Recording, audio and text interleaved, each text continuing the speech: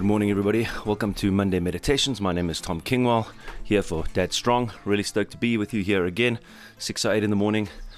Just went for a nice run, working on the body, getting it strong first thing in the morning, getting my morning routines going as I've been speaking about before. And now it's time to record Monday Meditations podcast, which is kind of my journal on a Monday, and sharing a few thoughts that I've had with you. Now, we've been talking about rituals, habits, and we've moved on to the role that habitual thoughts play in us either succeeding and being effective as fathers, or kind of self-sabotaging ourselves. And if we just look at a little bit of a recap on the first steps that we took last week, which is just the first 6 steps that I found that have worked with me, that start getting my mind in order, my life in order, so that I can really focus on the mind. As I've said before, if you can't get your physical, reality in order or organize things in your life, times you get up, times you go to sleep, making sure you get sleep, what you eat, making sure you're on time for things and that you give time for journaling, so forth. It's hard to step up in the area of the mind. But as we said, number 1, order your physical world, which only morning and evening routines. Number 2, make sure you're getting enough sleep and that you're taking care of your body. Number 3, cut out those bad habits we talked about, so controlling the unnecessary or corralling the unnecessary, too much TV, as we say, eating the wrong kind of things. All these bad physical habits that we have and that waste our time. Number 4, observe your relationship. Observe your reactions, the times that you are experiencing these negative reactions to whatever the circumstances are. And as we know, as Stoics, it's good to focus on what we can control, which is our thoughts, opinions, and our own ideas about what is happening to us. So start to notice that and observe that. And then number 5, start being self-aware when these moments arise and own your response. Start practicing responsibility, so taking ownership of your responses as they come. And that's what we're going to move on to today, is these responses or these habitual thoughts. And I think it's very interesting. We wouldn't want to sip poison just because it's sweet at first and just keep taking it, even though it's eating our insides. We wouldn't allow a bird to nest in our head and just stay there. We wouldn't allow a spider also to find its way inside our body and start eating us from inside. I know that sounds disgusting, but it's exactly what we actually do with these thoughts, poisoning ourselves and ruining our peace of mind, and then not being able to step up in various areas of our lives. And I was speaking with my wife last night just about how these interplay with each other, and how our responses at work then set us on a certain trajectory for the day, or a response in the morning if something doesn't go away, or in traffic, and how we need to be aware of this interplay. And I started to realize that the more I take control of all of these areas of my life, I start noticing that it's the thoughts that I take control of, that I take captivity of these thoughts. And then it starts having this interplay that everything starts to improve in every area. So you don't want to neglect one area of your life in favor of another necessarily, although you will put focus on certain things more. You want to make sure that you are working on all those areas. And the way you do that is working on your mind and your responses. And so the title of this one is, should you give it a second thought? Our mind is often doesn't seem to be in our control initially when these thoughts and emotions arise, but then it's our choice whether we're going to allow these things a second thought. And I just thought about that on my weekend, thinking like, wow, how many things come up, and then I just start ruminating on them, and I get into this loop of thinking. So what we want to do is we want to catch these thoughts as they come in, these habits. So what I've got 7 here that I've come up with, these 7 patterns of habitual thoughts that we need to get rid of. And the moment they arise, and I've been practicing this, having different kinds of success with various ones of these, but the more I catch these thoughts as they come and recognize them immediately as those negative things, as the poison that's ruining my mind, ruining my body, in effect. At the end of the day, our body is also affected by the amount of stress and anxiety and anger that we experience, and in effect we're killing ourselves. And we wouldn't go to the doctor and allow that to happen. If a doctor would harm us, we'd go to court and sue him, whereas we do it to ourselves all the time. As the doctor's saying goes, first do no harm. And we constantly do ourselves harm. So what we want to do is we want to stop that harm. And so here are these 7 things that I've come up with, and I'm just going to run through them quickly. And I want you to meditate on this afterwards.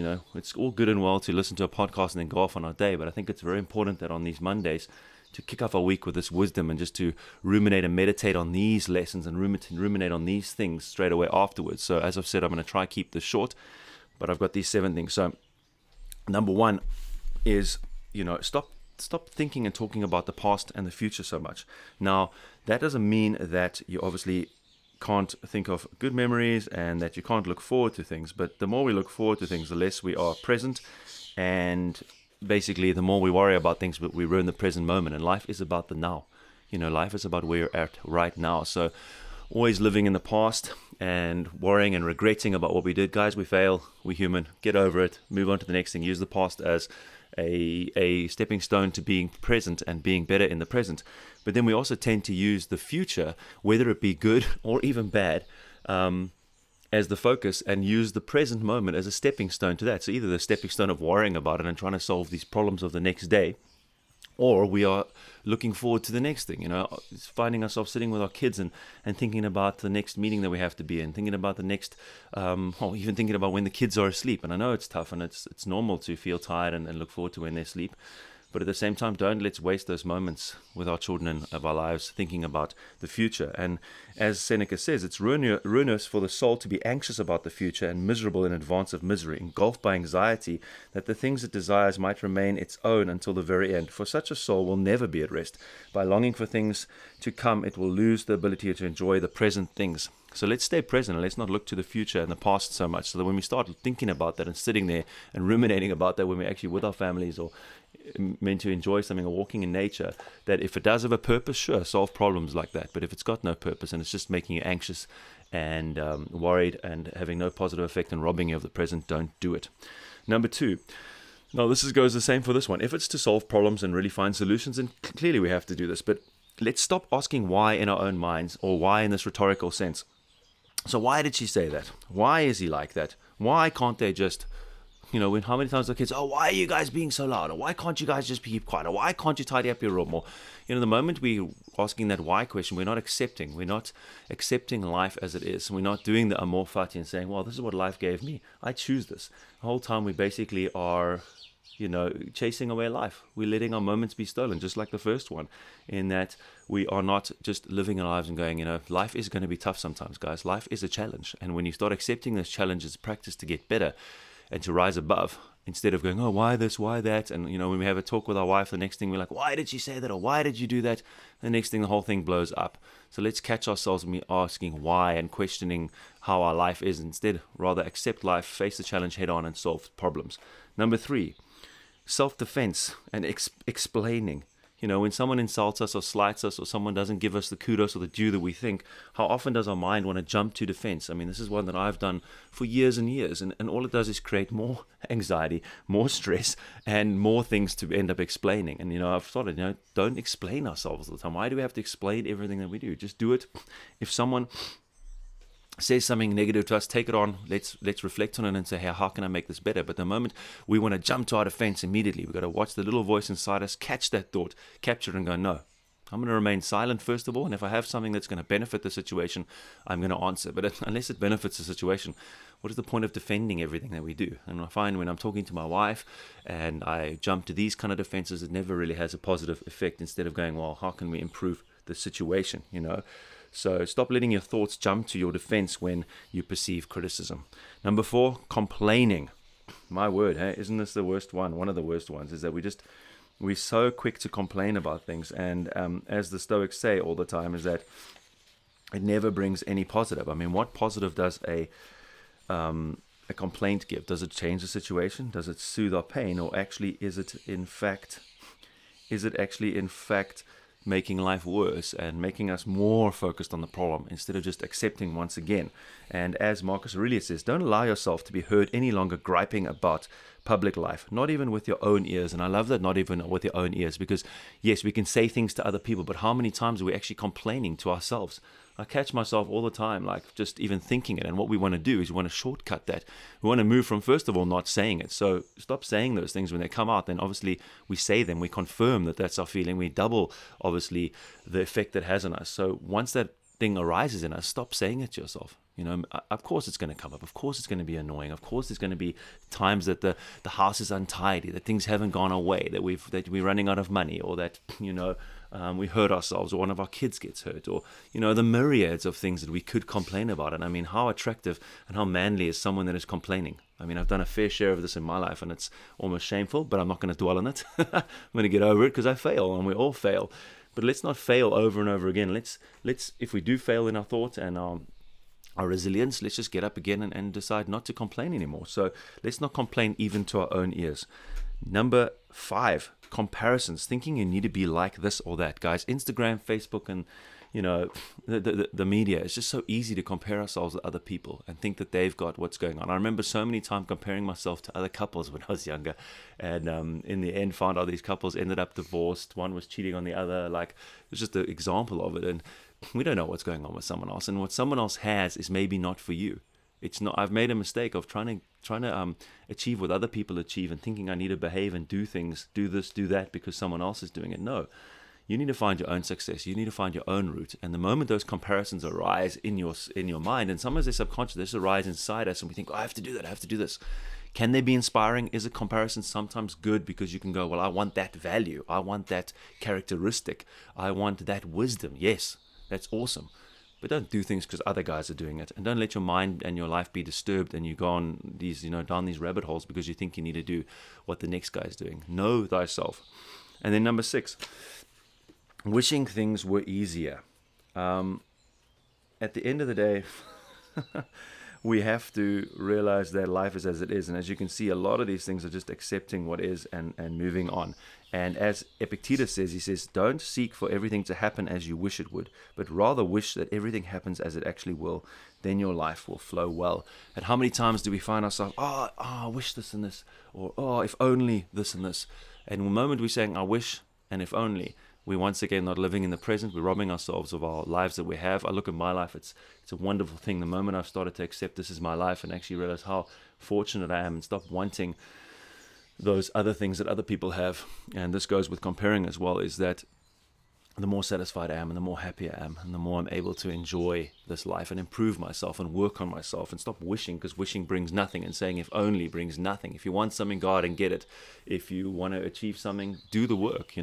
As I've said in my last podcast, light yourself on fire and just go for it, but don't let it disturb your tranquility. And as I said, we're focusing on not letting these thoughts take root. Is it worth a second thought? I wish this, if only this, or it's not worth it, guys. Let's not let that get root. Not worth a second thought. And then number 7, very important one that we probably do often without even realizing, whether it be in our own minds. And I want to reiterate that, guys. This starts with not saying it out loud.